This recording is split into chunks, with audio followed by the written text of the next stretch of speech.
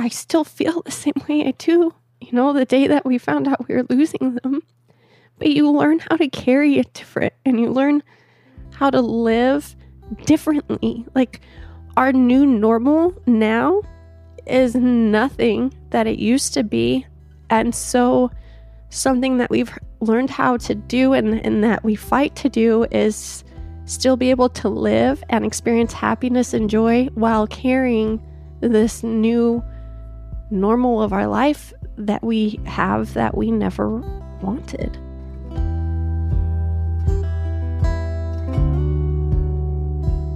Hey guys, I'm Miles. And I'm Ruthie. And welcome to the Unspoken Podcast, where we believe that saying the unsaid may be the hardest, but one of the most important things we can ever do. Yes, our authentic self is the best gift that we have to offer this world. But sadly, we live in this culture that tells us that we should hide it.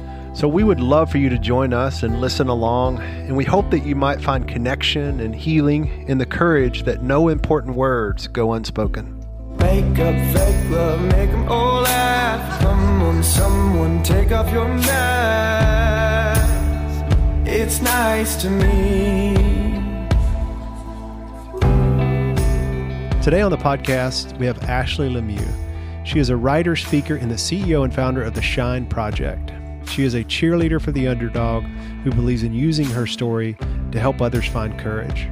Her life mission is to help women have the resources they need to shine in their lives, and her company, The Shine Project, provides an online community and platform for women to find support and connection. They sell jewelry products all over the world, and she operates brick and mortar stores in both Nashville and Phoenix. Ashley is a fierce advocate for women. She has created a huge following, but it's all fueled by one of the most fascinating stories that I've ever heard. It's a story of loss and tragedy that she has turned into resilience, and it's beautiful. And I'm so glad we get to be with her today and share her story with you. Ashley's become a really dear friend, and her heart and the loss that she has experienced and the way she is using that in a purposeful way to help others is just such a inspiring and beautiful story. So I'm so excited to share her with y'all today.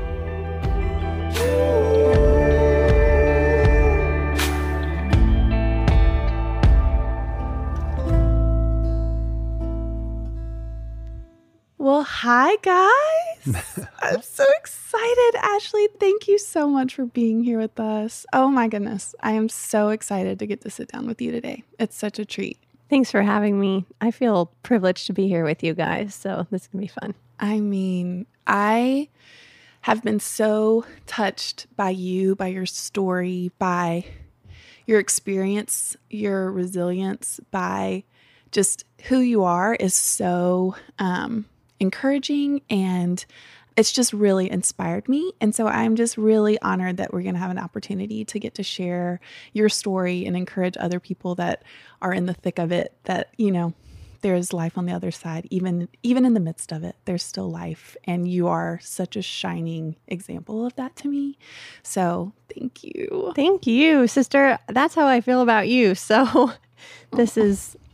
I'm excited for this. It's exactly how I feel about you. Give us a little bit of backstory, how you guys ended up in Nashville, you and your husband, Mike. We'll get into all the things, but what brought y'all to Nashville last year?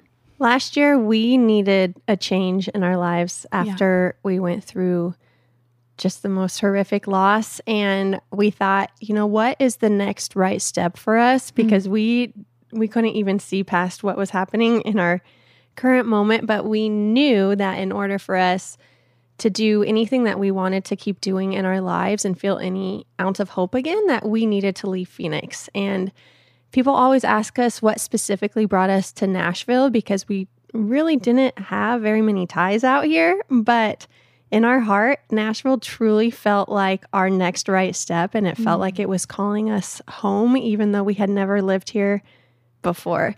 So we sold everything that we owned in Phoenix, and we came out to Nashville to start fresh and experience the healing that the South has to offer. And we love it so much. We just hit our year anniversary, and I'll never forget when we got to our house for the first time, sitting out on the porch and all the fireflies were out, I just started crying, and I just knew that this was exactly where we were supposed to be. And so here we are. Well, I was lucky enough to meet you not too long after y'all had gotten here. And I knew a teeny tiny bit about your story because we had followed each other. I think people had been like, you need to meet this girl. Yes, I had so many people that said, you need to meet Ruthie up in Nashville. It's like, yes, I do. And people said the exact same thing to me. And they felt like our stories had some overlap. But I'd love to kind of back up a little bit if you would be willing to tell us a little bit about the Shine Project and how that even got started. Because I feel like that's like such a huge part of who you are and what you offer this world. And that's kind of like the beginning of what this huge piece of the story is. Yes. And this week, we're actually celebrating our 6-year anniversary of the Shine Project. So congratulations. Thank you. It feels really weird to say that because I still feel like it just started yesterday. But about 6.5 years ago, I was interning at an inner city high school in Phoenix, and I met these youth who just made my heart split and explode wide open, and I loved them so much. And as I learned about their lives and what it was that they were wanting to do, but then also the obstacles that they faced that were going to prevent them from accomplishing what it was that they truly wanted, I thought, this isn't right. This isn't fair. There's so many things stacked against this group of students, and there has to be something I can do just to help some of them be able to graduate high school and then continue on to receive a higher education. A lot of the students that I had met were the first in their families to graduate from high school, let alone even consider the possibility of going to college, and they were facing things like having to work multiple jobs and missing school because they were trying to help support their families or needing to stay home to watch their siblings while parents worked, or not having a stable home environment and being in a really low income situation. Just all of these things that I never had to worry about growing up. And it wrecked me in the best and worst ways possible. And I just knew that after seeing what I saw there, that I'd be held accountable forever if I didn't try to do something to help empower them to take the next step in their lives. So during that time, I had also started a blog because my dream has always been to be a writer. And this was back before Instagram or anything. And so people were reading blogger.com. And so I started my little blog, and I had chosen a word that I wanted to motivate me to just have a really successful year as I was going to be graduating from college, and I was newly married and just wanting to reach some of my own goals. And the word that I had chosen was shine. And so on my blog, we called it the Shine Project, and I wanted to create an inspirational place where women from around the world could come and encourage each other and to find motivation so that we could all help each other accomplish what we want to do in our lives. So my blog grew during that time that I was interning at this inner city high school, so that by the time I graduated from college, I could be self-employed from the tiny amount of ad revenue that I was making off of my blog. And I decided that I could use that platform to help be a voice for these students that I had met during my internship. And I wanted to collide those two worlds together because I wanted the youth that I had met to know that they had cheerleaders around them. And I wanted the women who were reading my blog to be able to wear something every day that they could look at that connected them to a bigger purpose, where they knew that their purchase was literally impacting and changing lives. And so I thought that bridging that gap and having everyone just become one big community would be a home run. So I started a nonprofit organization where we used my blog to fundraise money to send these first-generation college students to school. And then a year after that, I thought, you know what, this is great, but the students still need more. They need jobs, and they need to learn work ethic, and they need to learn leadership skills, and they need opportunities to be within the community so that when they're done with school, they can now be leaders. And so I taught myself how to make jewelry, which I never wanted to do in my entire life. And then I taught our first scholarship winners how to make it. At the time, my husband and I were so poor. And so I was like, can I take $300 and buy some jewelry supplies and we'll figure it out, because I know at least my mom will buy some of it and she'll totally rally her friends to do it. Yes. So at least let's do that. So that's how it all started. And that was 6 years ago. Couple of things in there that were interesting. And well, first I want to hear about who are you pre-Shine Project? Because you said, you made one reference to it. So I got fortunate I didn't grow up like that. And I thought if I didn't do something about what I experienced, I'd be held accountable. So two things. One, I'd love to know kind of who were you, how'd you grow up? And then second is who would hold you accountable? I grew up in the best family in a little suburb of Phoenix called Ahwatukee. And what word? Yeah, called Ahwatukee. Ahwatukee. Ahwatukee. Got it. And growing up there in high school, we would call it our Ahwatukee bubble. It was just this bubble where, yeah, we went through hard things, but real life, we just didn't really have a concept of what it was because of where we grew up. Yeah. But growing up too, I was really shy and I was really insecure, like really shy and really insecure. And I always kind of felt like the underdog, even if people didn't perceive me that way. That's how I felt. And so growing up, I also had just this like heart for wanting to look for the person who maybe felt like me, because maybe they could relate to me too. And it was selfish to feel that way because I felt like I didn't really fit in anywhere else. And so I wanted to find the other people who didn't maybe feel like they fit in either. And then maybe we could all fit in within How old were each you other. I ran into adversity in my 20s and dealt with some mental depression and anxiety. And that's the story I've always told. But I've never really gone back because I grew up with a great family too. And I've started going back recently and telling the story of when I started feeling insecure at a really young age.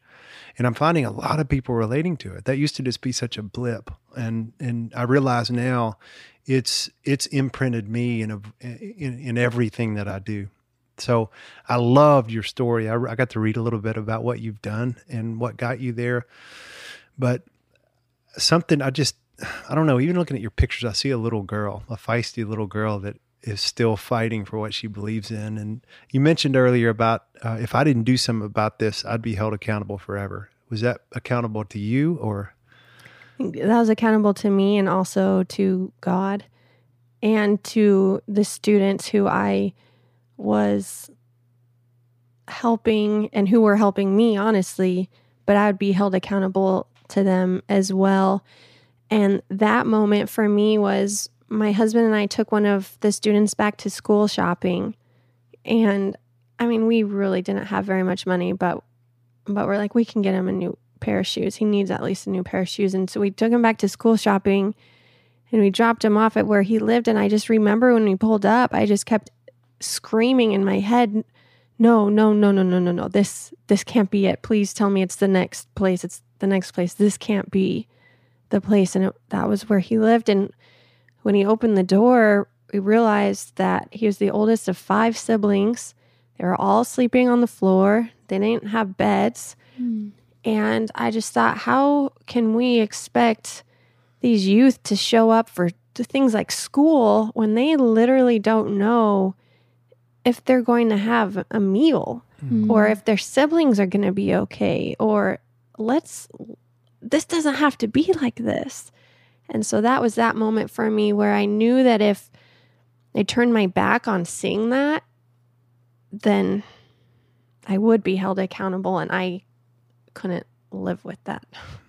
So the Shine Project, this gets off the ground, and how long was that? I was like, not overnight, not overnight off the ground. Yeah. Even still, the hustle of it all is so real. It's so real, and it's messy, and it's hard. It's so and intense. I mean, there's been lots of ups and downs. We were just talking about it a little bit before this. But how far into this had y'all started before you meet the kiddos? me see. I'm really bad at math, so just give me 1 second. We were probably about a year and a half into the Shine Project. Okay. When we met our kids, we had just started the Shine Project. When our kids came to live with us, it had been about a year and a half. So by this time, we had moved out of our cockroach-infested condo and gotten a house in downtown Phoenix closer to where the students we were employing lived, and then turned a couple of the rooms in our house into where they were coming to work. And then that's when we multiplied our family overnight and became a family of 4. How did y'all end up meeting these kiddos? So through my sister's job in Las Vegas, she had met a biological family member. And then during this time, we became close to Zoe and Shiloh.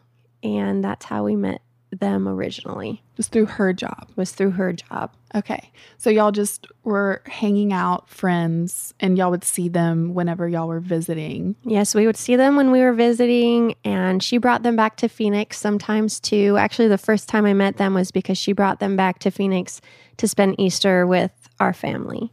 Wow. And that was the very first time that we met them. And at the time, Zoe was 3.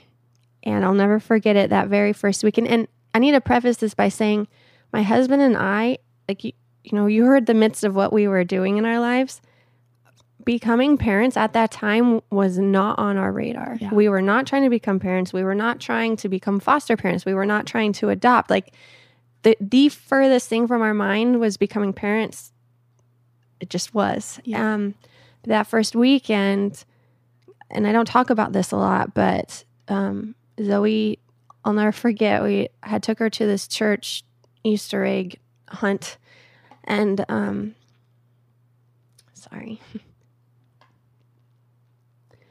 we were leaving, and I was getting all their stuff ready in the car, and she comes running up the hill with the biggest smile ever, and she says, "Wait for me, Mom." And I had just met her earlier that day, and it was just this really impactful, and it wasn't what she said. It was beyond what she said. It was the feeling that meeting my children brought. That kind of started our story. Wow. So that first weekend, there was a connection there instantly. Instantly, yeah. Wow.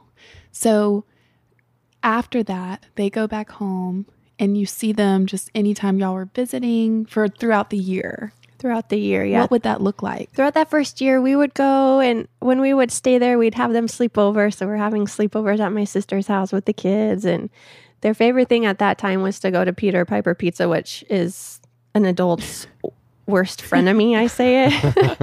It's great to keep them entertained, but it's like, please do not make me go to Peter Piper Pizza. So we'd spend days at Peter Piper Pizza, or go to the pool, or just go spend time. It was just fun. Yeah. So then a year goes by. Is that right? I want to make sure. Yes, a year goes by. And what happens after that? And I get a call from their biological family member, and that who proceeds to ask me if Mike and I will raise the children, that they want a better life for the children, and they knew that we would provide that for them, and would we raise them. What in the world were you thinking when you get this phone call? It was weird because I always knew that we were going to be a family or be involved in their lives, whatever that looked like. Whether it was we would be great mentors and influences in their lives and have just a very close relationship, or whatever that looked like, I knew that was just how it was always going to be from the beginning of time. So I felt that, but also at that same time, someone's calling to ask us to become parents with no preparation. And it was literally like, tomorrow, wow, can the kids come? Wow. And I called Mike, my husband, And I said, are you ready to be a dad? And he said, I don't know how to be a dad, but I'll do my best to figure it out so that I'm the best dad that those kids could ever have. And so I guess it almost wasn't even a discussion that we were all going to become a family so quickly. And this sounds so weird, and I'm sorry, I'm trying to figure out how to put it into words, but it's just like we already were, and now just physically it's all coming together. There was just that knowing. 7 days later, we have the kids at our house. Wow. You drive there and We meet halfway and bring them back. And we were really excited because that week we're like, okay, we have no kids things ever in our house. And I was texting my friends who had kids. I'm like, I literally do not know what children eat. What do I feed them? What do I need to buy? What do I, do I need a car seat or do they sit in boosters? No, I didn't know anything. 0 to 100. 0 to 100. I'm like, okay. And I'll never forget that the first several months, but specifically that first week and the first couple days. At the end of the day, we were so tired. And I thought I had been tired before, trying to start up this company and do the things we're doing in our lives. Girl. And then the children came and I was like, what were we even doing with our time before this? I have never been so tired in the world. Like, what were we doing, Mike? I don't understand what's happening right now. Wow. But it was the most beautiful, amazing, frustrating, perfect exhaustion that we've ever experienced. Walk me through that first week. Like, what was it like for the kid? I mean, what was going on in their minds? I wouldn't even know how to make sense of it in my mind. So what does that look like? They were 4 and 6? They're 4 and 6 now. So what does that look like for them? Confusing, hard, frustrating, exciting, happy. Probably every emotion that a little child could feel is being felt. And we really tried our best to be where they needed and to be what they needed us to be, and letting them kind of set those terms. But I remember for the first couple months, they used to follow me around the house everywhere I would go. Like, don't leave us, or are you going to leave? Or if you leave, are you going to come back?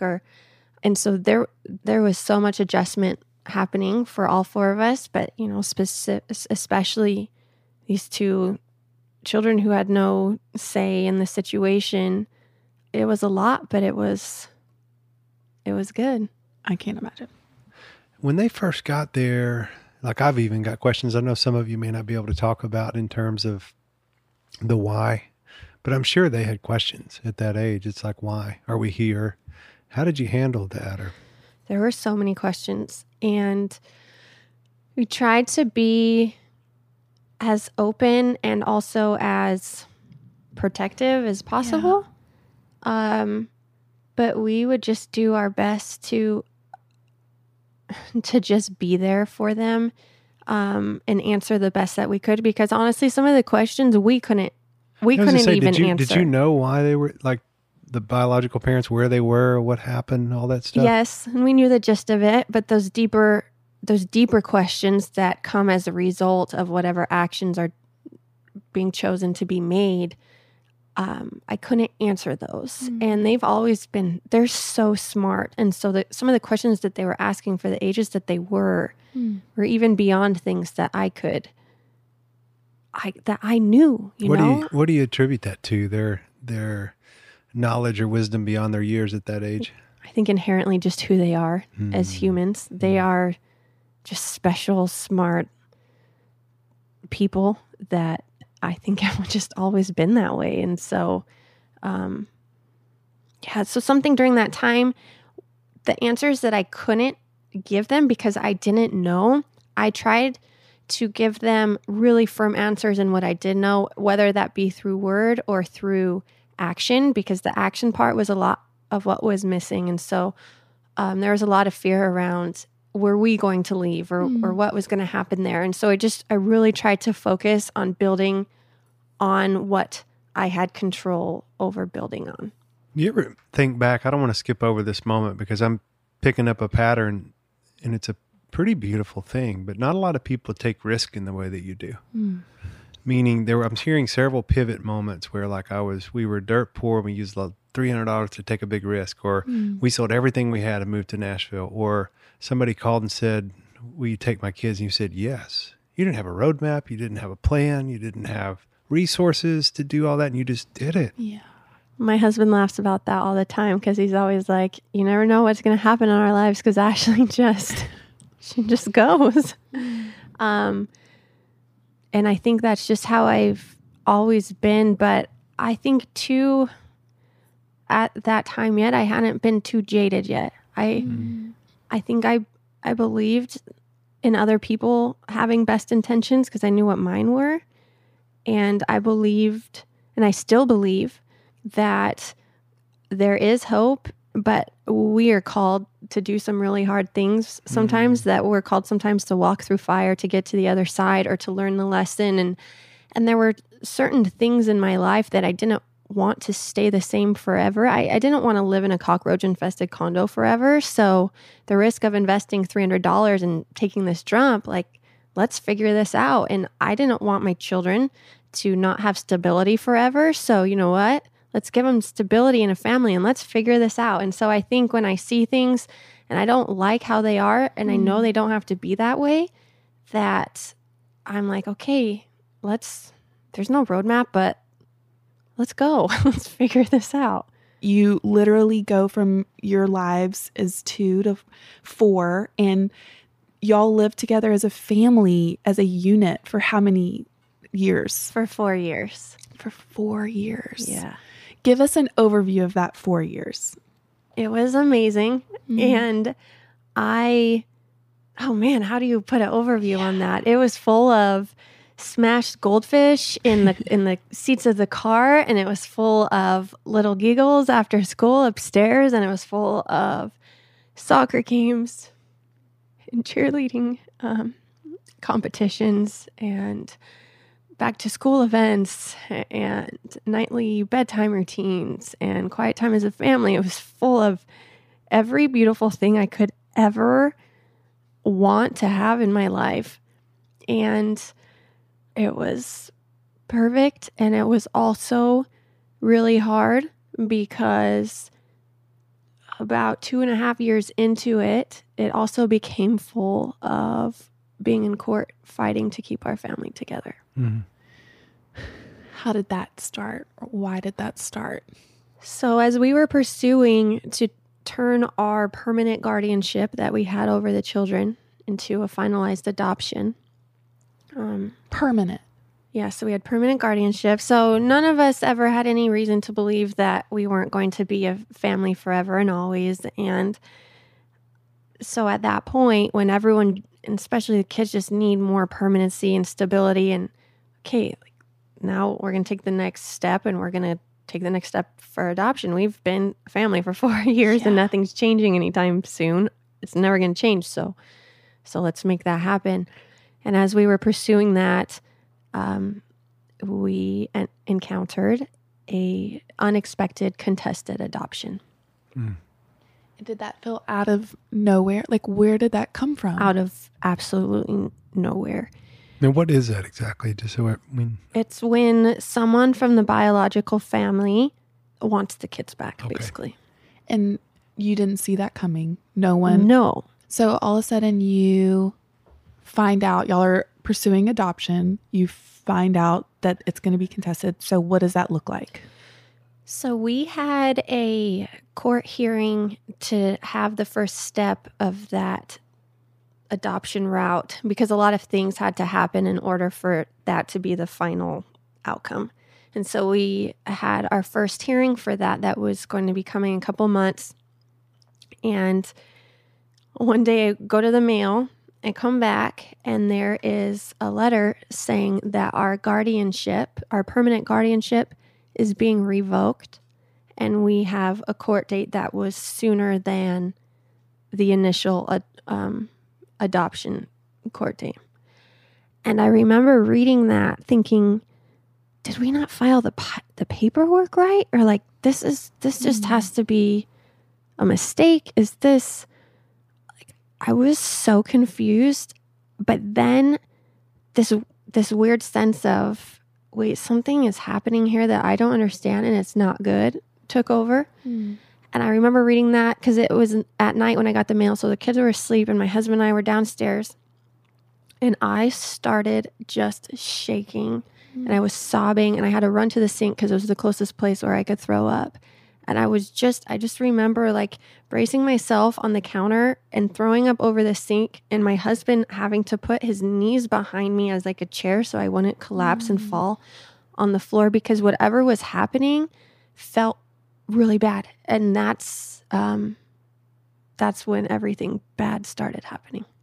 So the next year, you're just in and out of court. Yeah, for a year and a half, we're in and out of court, and none of us know what's going to happen. And we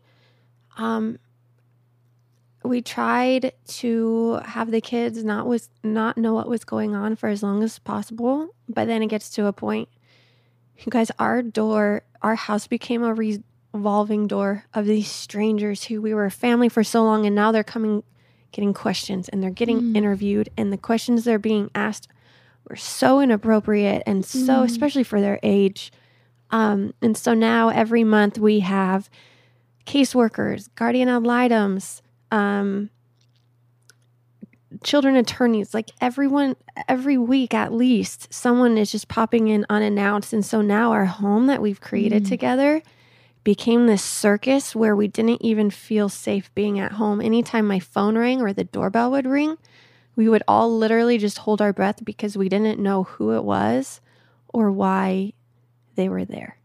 Oh, I cannot imagine emotionally for all of y'all what that was. I mean, you're in survival mode, essentially. Survival mode. And the times too we had court, there are no words that describe what it felt like preparing to go to court, being in court, and then coming home from court and trying to not have the kids know that we were even in court that day. Like, I was so sick. We were so sick, so stressed, so much anxiety. And it was just so hard. And on top of that, we have an attorney who, in the amount of a year and a half, we're spending, well over 6 figures just trying to keep our family together. So it's like everything that you could be stressed out in your life is just literally happening all at once, and you imploding, and you don't know what's going to happen tomorrow, but you know that today you have the children. And so you need to be the best for them that you can be that day.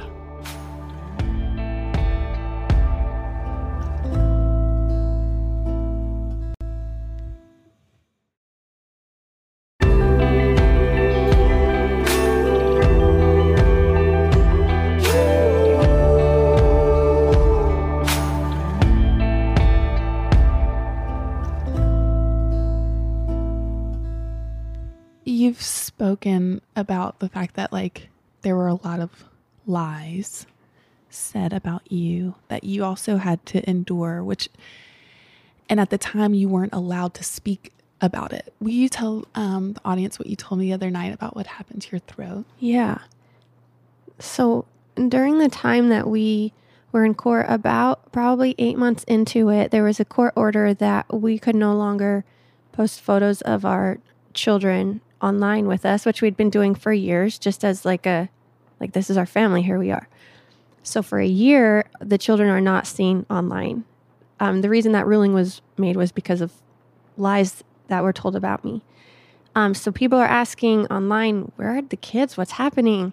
In court, I'm being just drug through the mud. My character, not even my husband, just me. It became a woman versus woman thing. And the things that were said about me were so horrific, but I couldn't say anything. And our final big trial wasn't coming yet, and I'd literally just have to sit there and listen. And I just go home, and we weren't allowed to talk about it with anybody. And we're just like this silent battle. So during this time with all of this anxiety and just having to be quiet and the biggest pain of our lives, I started, anytime I would have anxiety, it's like the lymph node in your neck. As a result of stress, sometimes it can be carried there and it can swell. So toward the end of our fight, after everything had just been going on for so long, it literally would turn into the size of like a softball.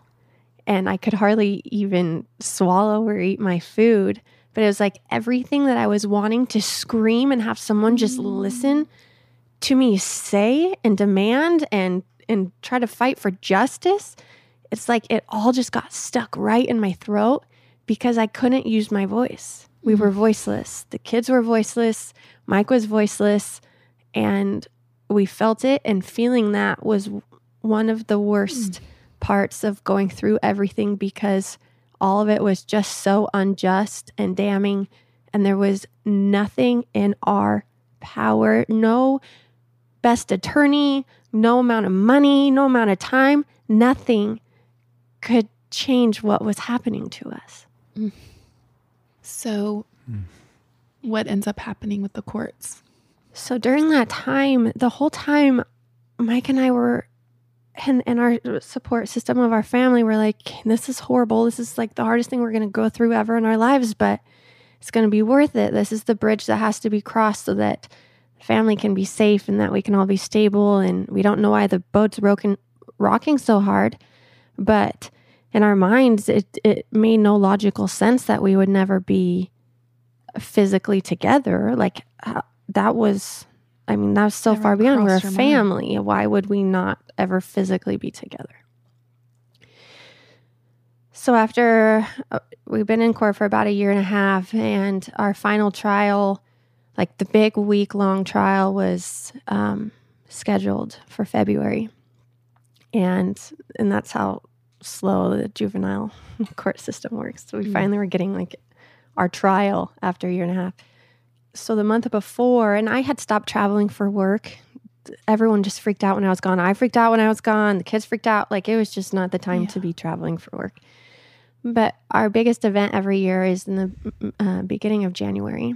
And I just felt like, you know what? They've tried to take everything else away from us. And at the end of this, we're either going to be flatlined, or there's some things that we need to hold on to so that we can keep trying to just live as normally as possible. And so I decided I was going to go on this work trip. It was across the country in Atlanta. And I was only going to be gone for 3 days. And the kids were really anxious that I was leaving. I kept telling them, don't worry, we can FaceTime every night, every morning before I go to the event. And I'm going to be back in 3 days. I'll see you in 3 days. And they were just freaking out. The night before I left, the kids couldn't sleep because they were so nervous that I was leaving. And my little girl called me into her room. And for some reason, I just felt like I needed to spend more time with her. Like, usually I was like, you have school in the morning. We need to go to bed right now. But I ended up staying in there and talking with her for a couple hours. And she kept saying, I don't know why, Mommy. I just don't feel like I'm going to see you for a long time. I said, baby, it's okay. I'm going to be home in 3 days, I promise. So the next day they dropped me off at the airport. And both kids start crying. I'm like, it's okay, you guys. I'm going to see you in 3 days. And Zoe looked at me again. And she was crying. And she said, Mom, I don't feel like I'm going to see you again for a really long time. And when I walked into the airport, they left. And the craziest thing happened. All of a sudden, like, my entire being was overwhelmed with losing my children. Mm-hmm. I can't explain it other than I knew I had just seen my kids for the last time. Wow. And I didn't know what it meant. And I tried really hard to get to the gate that I was flying out of. And as soon as I got there, I literally just collapsed on the floor and I was sobbing. Like, But it was really confusing because in my head, it was like, well, why would that be the last time I saw them? I'm going to be back in 3 days and this is whatever. So a couple weeks before I had left, they had called an emergency court hearing for the day after that I was leaving. And we were assured that it was nothing, that it was okay. It was just things to get ready for trial the next month, and it was fine. And even my attorney advised me to go on the trip. Like I did not need to be there. And so that court hearing was the next day, and there were some things that we told the judge that we were pissed off about, and that we weren't going to stand for anymore, and that we weren't going to see the kids keep being torn apart like this, like they're being destroyed in this process, and we wanted no part of seeing their destruction. We wanted no part of it. We were done. So Mike called me after, and he said, they're returning the kids. And it was like this really surreal feeling where I didn't really know. Like, I heard what he was saying, but I didn't really know what he was saying. And then he said, they're not going to give you time to come home to say goodbye. And he said, and we're not allowed to tell them what's happening. He said, so to say goodbye, you need to write them a letter. And that night, my Airbnb in Atlanta, how does a human expect another human to write a goodbye letter to their children? I don't know. And what do you say? So I wrote a goodbye letter to each of the kids that night. And we FaceTimed for one last time. And I didn't want their last memory of me to be bad. And so I could only talk for a short amount of time because I could hardly keep it together. And Zoe was so happy and excited. And she's like, Dad, let us get McDonald's 2 times today. We never even get McDonald's 1 time. Can you believe that he let us get it 2 times today? But I knew I had let them get it 2 times. And they didn't know. And there was nothing that I could do to prepare them for what was going to happen the next morning. The next morning, my husband had to wake them up for school like nothing was wrong. He dropped them off at school, knowing that he wasn't going to see them again. He had to go back to our house, where an angel from the state came. She wasn't even supposed to come, but she came to help Mike pack up their things. And my mom came, and her husband and the state worker's husband came to help pack up all their things. They rented a trailer so that the kids could at least have stuff. And Mike packed an overnight bed for them, or an overnight bag, so that what was going to be happening is this angel from the state was going to go pick them up from school and take them to the meeting spot and tell them that they weren't coming home and that they were now going to go live here. And Mike had to pack a bag. And so in that overnight bag, he put our letters and he put their favorite stuffed animals. I was like, Mike, they don't have any pictures. Like, there's nothing. And I said, you got to find like frames that can fit off of our fireplace, because that was where we had our family photos. So we grabbed frames off the fireplace and put them in their overnight bag. And that was about 1.5 years ago. Ashley, sister, my heart just weeps for you. I can't even imagine that trauma, that heartbreak. I cannot, because I haven't had to imagine it. So you come home. What is that? What do you do? So I didn't come home at first. We met in Nashville. And because I knew I couldn't go home and he couldn't be there. And so we finally met each other here, and we went down to a restaurant, and we were just sitting there like, what just happened? Because you're still in this state of shock and grief, and this isn't actually real, and this is real, and it's the most horrific thing that's ever happened to us. and we just talked about what do we do? Like, what do we do? You know? And we kind of decided we're going to move to Nashville. That's when we just knew that first day after is we can't live in Arizona. We're moving to Nashville. And so we went home a few days later. Oh my gosh, that was walking into that empty house. The only things left in their rooms were their beds and their dressers.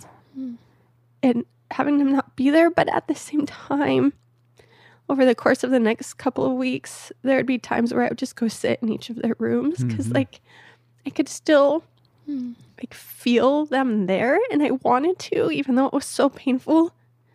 I just wanted to, but that's been something that's really hard, is that the further that time goes, you want to preserve as much memory as possible, but time is kind of tricky like that, where you forget and they become more distant, and it's just hard. But we just kept taking it one day at a time, and honestly, we still are. Like, I still feel the same way I do, you know, the day that we found out we were losing them. But you learn how to carry it different, and you learn how to live differently. Like, our new normal now is nothing that it used to be. And so something that we've learned how to do and that we fight to do is still be able to live and experience happiness and joy while carrying this new normal of our life that we have that we never wanted. I'm still reeling from the story, honestly. I've got thoughts and questions, and it's hard to go anywhere just other than just be here with you. I really don't give a crap how it feels with the podcast. I just want to be here with you. It could be on air or off air. And after you tell a story like that, I just kind of just want to sit and honor the space that you've been in, your husband's been in, and the kids went through. It's not okay. I'm kind of angry too. Not only does somebody rip your humanity out of your hands, but they stole your voice in the process. That maybe is what makes me the most angry, is the limitations they put on you to use your voice and be able to say what you felt and advocate for. And I guess the way they did that was use legal leverage. Did they say? Yeah, legal leverage. We had to fight to even be able to have an attorney represent us. Oh. What? But like, how do they have the right to silence you on that last day to say you can't let them know? How do they have the right to take the kids in the first place? I mean, Like, it's It's messy, and it's messy. That to me, I mean, I could see how it would be complicated, but that's asinine. The fact, I mean, likely there's a risk that you destroy a kid's life by taking him away like that. But then the way they do it, the process, it just breaks my heart. It breaks my heart for you, but it breaks my heart for them. It just breaks my heart for anybody that's gone through that, because it's almost like they're not trauma informed, they're trauma ignorant. They have no clue what they're doing to the kids and what they're doing to you. Nothing about that supports their well-being going forward. Nothing. No, the major, decision makers that make a lot of these decisions aren't trauma informed with children. They aren't experts in how to deal with trauma for children. And so decisions are made that should never be made, that affect human lives. And sometimes I think it's easy to be like, well, it's the system and you're in the system, and so then this is going to be the outcome. But in reality, the system is made up of humans with hearts and souls and lives and futures and pasts and dreams and hopes. And it breaks me so much. Something I think about a lot is like, what did the kids go through that day? You know, like being picked up by someone else and then dropped off somewhere else and told what they were told. Like, I can't. How many times have you replayed that scene in your... Probably every day. Yeah, sure. Gone. Yeah. Yeah. One of the things that I've loved and just been so encouraged by, and I'm sure it's this tension because it's also so heart-wrenching, but one of the things that you've said that you use your Instagram for is because you want to be able to speak. It's almost like these love letters to your kids that you know one day they will see. And so you keep just lavishing them with love and truth, even though right now they aren't able to hear your voice. What has that been like? Honestly,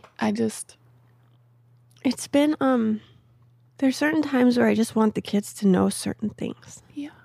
Whether it's because they're starting school or because their birthday's coming up or it's just a normal Monday and maybe they're stressed about something. And there's just times that I just want them to know how much I love them. I can't tell them any other way than posting on social media and hoping one day they'll see it. And it's helpful for me to be able to finally vocalize things and have the opportunity to do that. To be honest, I still have a lot of anxiety when I voice things because I wasn't able to for so long that I'm always like, if I say this or do this, like and then I'm like, what is someone going to do to me? Yeah, they took the kids, like what, you know? Yeah. So I kind of live in that weird world, but it's all just so, again, my husband and I every day are just doing the best that we can with this new set of circumstances that we live in. And some days we do a lot better than we do other days. Yeah. And we just kind of have to take each day and each moment and each thing that we feel that we need to share with our children as it comes. Zoe's birthday last September, it was her 8th birthday, and I really just wanted to flood her with acts of service in her honor. And so we had a hashtag Happy Birthday Zoe, and I was like, whatever it is, I just spilled water all down my pants. I'm totally, oh no, like I just peed my pants. That was like the most perfect timing ever. Sweet girl. It's like so cool. Really oh my gosh, you guys, this is great. It honestly wouldn't be a day if I didn't spill something everywhere. Same. But for her birthday, we had hundreds, if not thousands, of random acts of kindness hashtagged under her name. And so they're all there so that I could put them in a book. Happy birthday, Zoe. And one day I have like these just small little boxes of things I've collected for the kids that if I get to see them again one day, it's like, here's this trip that we went on. I was really thinking of you. And so I got you this little thing. But with being able to share on Instagram, like her birthday, it was so hard, but it also was so powerful to be able to have the pain of everything be used for a purpose. Some of the things that people were doing that day in her honor were just amazing. And so that also has been helpful to be able to just take our situation and try to have other people positively impacted from it. Yeah. I know that you sharing and using your voice has been such a powerful thing for people that are also in the midst of just hell. What practical things have y'all done for yourselves to just like heal and to love on yourselves and to like, it's been this constant for years. You were having to live in this like tension, and then your worst imaginable outcome comes to fruition. So on the other side of that, like, what do you do to like bring healing to your hearts or to take care of yourselves and to love on yourselves after such crazy trauma that you've experienced? It's been very hard, for lack of better words. Something that has been really difficult that I never thought of was during all of the court stuff, we had to get permission to leave the city with the kids or to go on vacation to Disneyland or to like everything we did was under such scrutiny and watch. We just had to have permission for anything. And I'd always say, I just want our freedom again. I want our freedom. Well, now that we have our freedom, I was telling Mike, it's like our freedom's too big now. And because we were so confined and watched and just like caged almost for so long, it's been hard to have all of our choices back, to know what to do next, because it's hard to break out of the box we were put in, even though it's not there anymore. And so what healing has looked like, or our road for healing has looked like, is, for me, it's looked like a lot of therapy. Something that I have this amazing psychologist I go to, and she, something she always says is, remember to breathe. And that's something too that, whether it's good or bad in my life, something that has helped is just to remember that we're here and we're living, and it only lasts for so long. So the hard moments and the good moments, there's only so much time that we experience those. And I always tell my husband, I don't want to wake up at the end of my life and say, man, I regret just not living my life because I was too sad. I don't want that to happen. And so healing for us has also looked like feeling things and not putting blocks out so that we don't have to feel things, because you can't only feel good things. Right.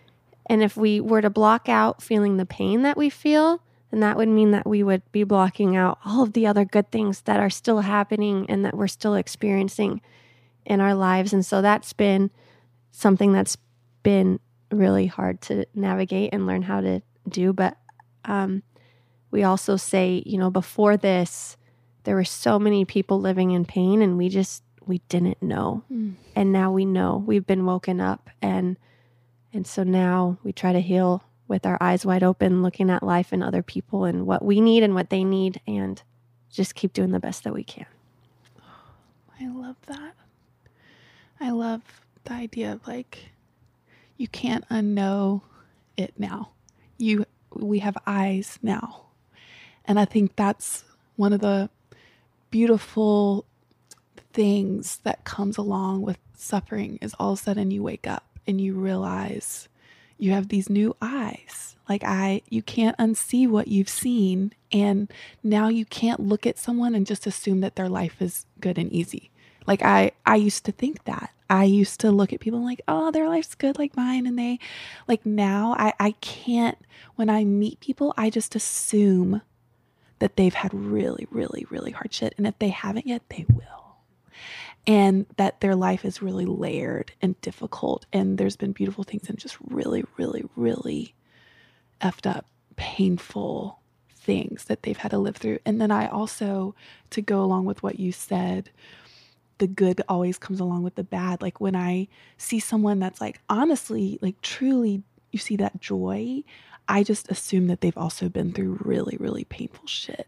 I can't assume otherwise, because life is just, it's so hard. And you've been using this really broken, painful, fooked up thing that y'all have had to live through, literal a parent's worst nightmare.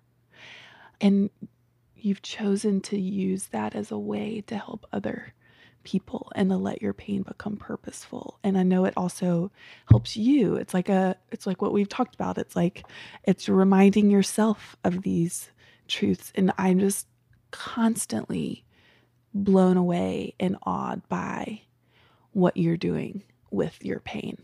It's humbling, to say the very least, to get to as a friend. I'm in awe of you, because so many people just lay down and want to die and just let that be it, and not want to continue to live and to choose life and to get up. And some days it's just getting up, and that is a huge feat.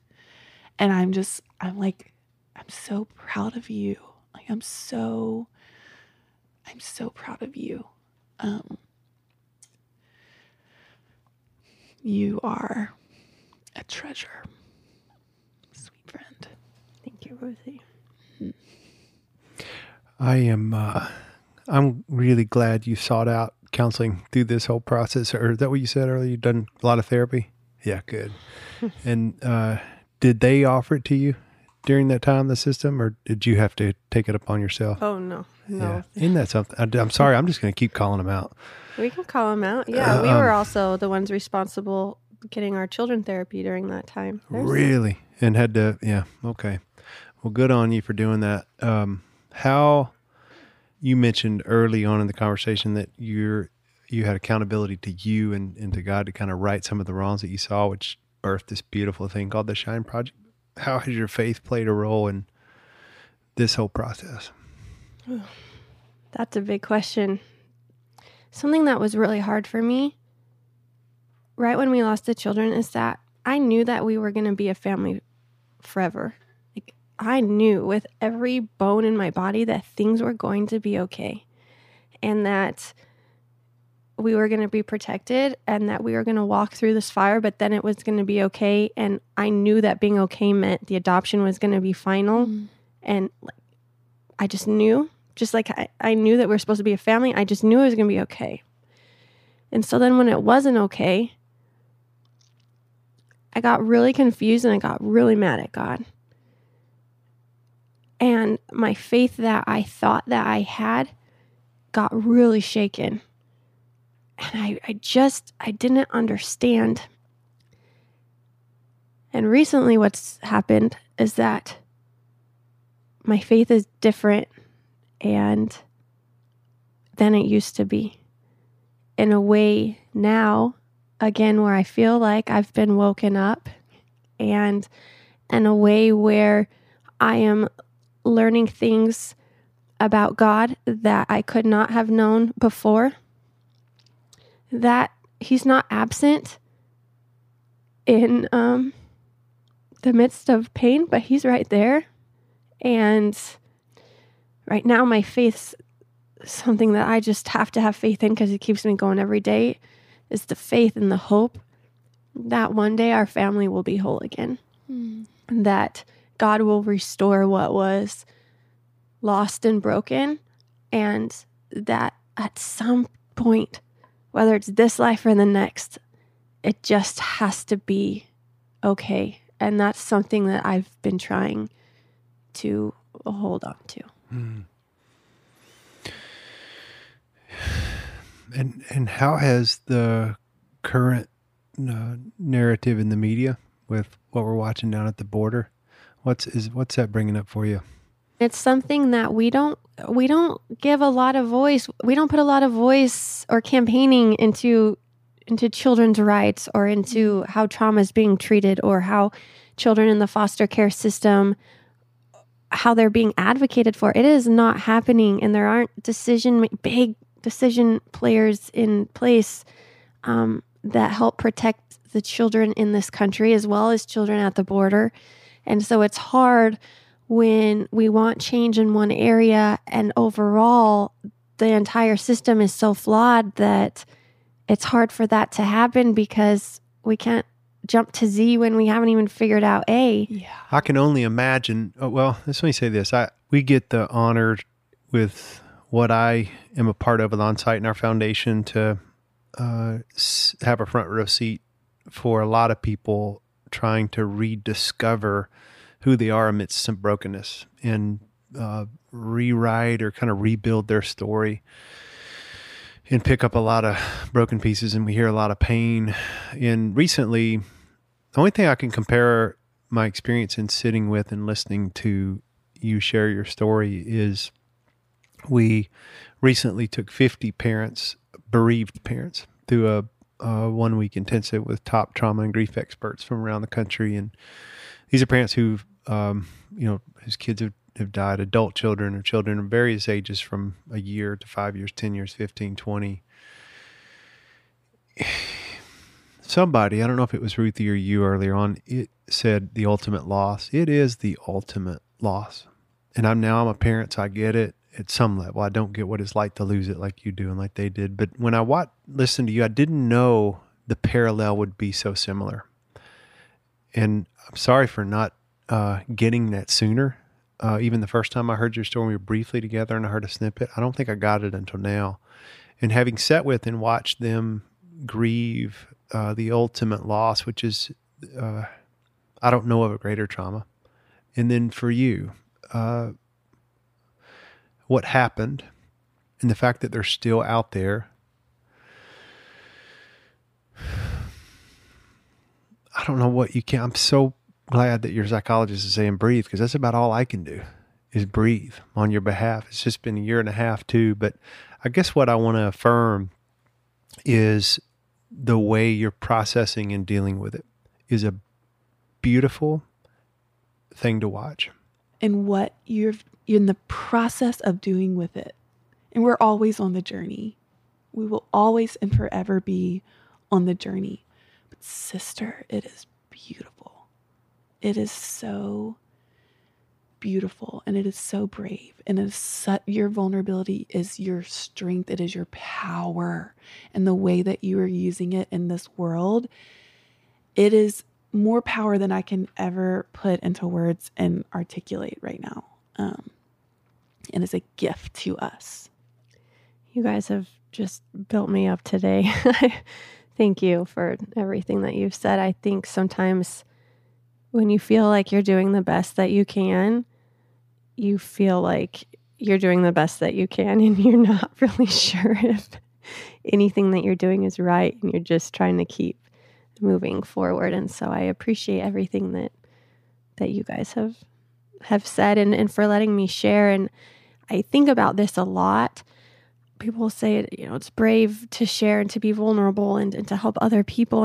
And something that I think is, I feel so lucky that I can, because I think that the biggest heroes are the heroes who are stuck in pain and captured there and can't use their voice. And there's no one who knows their stories, and maybe they're not getting the help that they need. And so I always think, well, if I can share my story and somehow that person who can't share theirs can hear it and find any source of anything, hope, anything within it. I just feel like now that I can finally share my story, that it is my privilege to, and I'm grateful that I can use my voice to finally, again, to be able to help build up other people.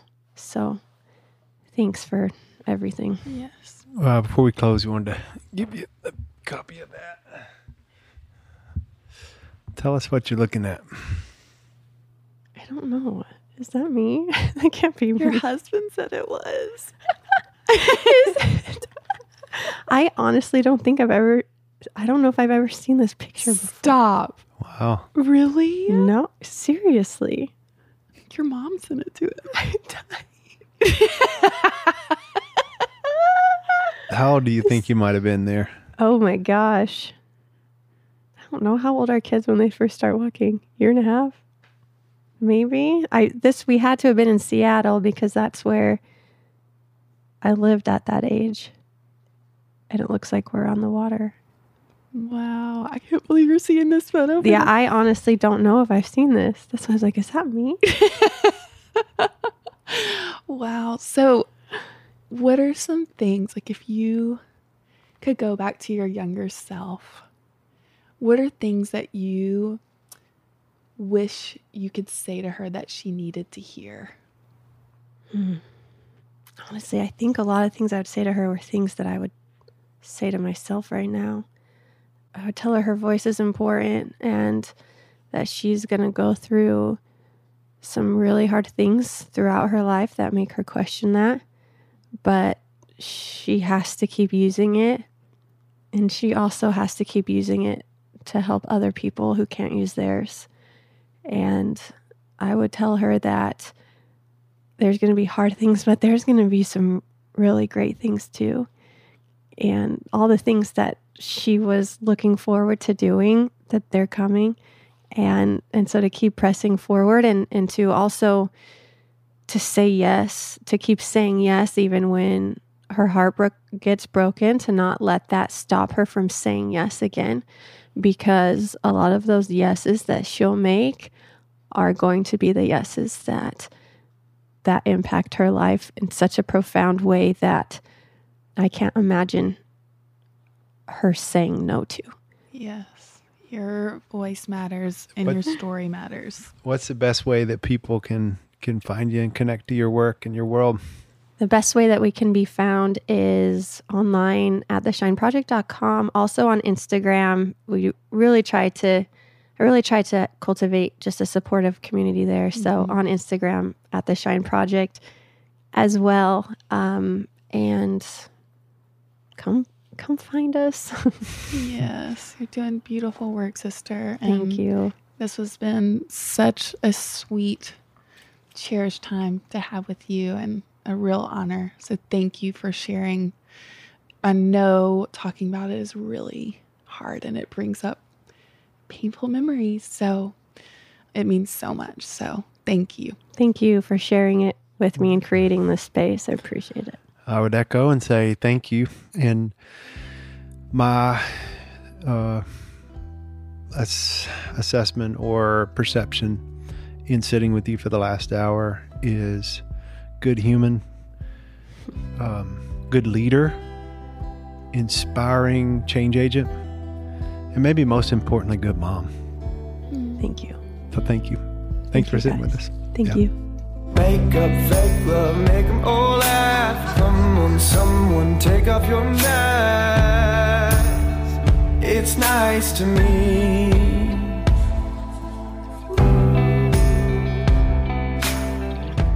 Thank you guys so much for being here with us today. We know that your time is valuable, so it just means the world to us that you would spend your time and energy with us. The music from our podcast is from one of my favorite bands, Oliver Riot, and the song is called Alcatraz, and it is from their EP Hallucinate, and I just cannot speak highly enough about these boys. They have a new record coming out soon, and you should check them out. They're amazing. Definitely go get their music wherever you can get it. They are amazing, and you're going to love them as much as we do. If you want to learn more about the Unspoken Podcast, please go to theunspokenpodcast.com for show notes and information about the guest. And please follow us on Instagram at The Unspoken Podcast. We'd also love for you to subscribe to the podcast and help us spread the news and share this, because we cannot wait to show you what's up next. And we will be with you all again soon.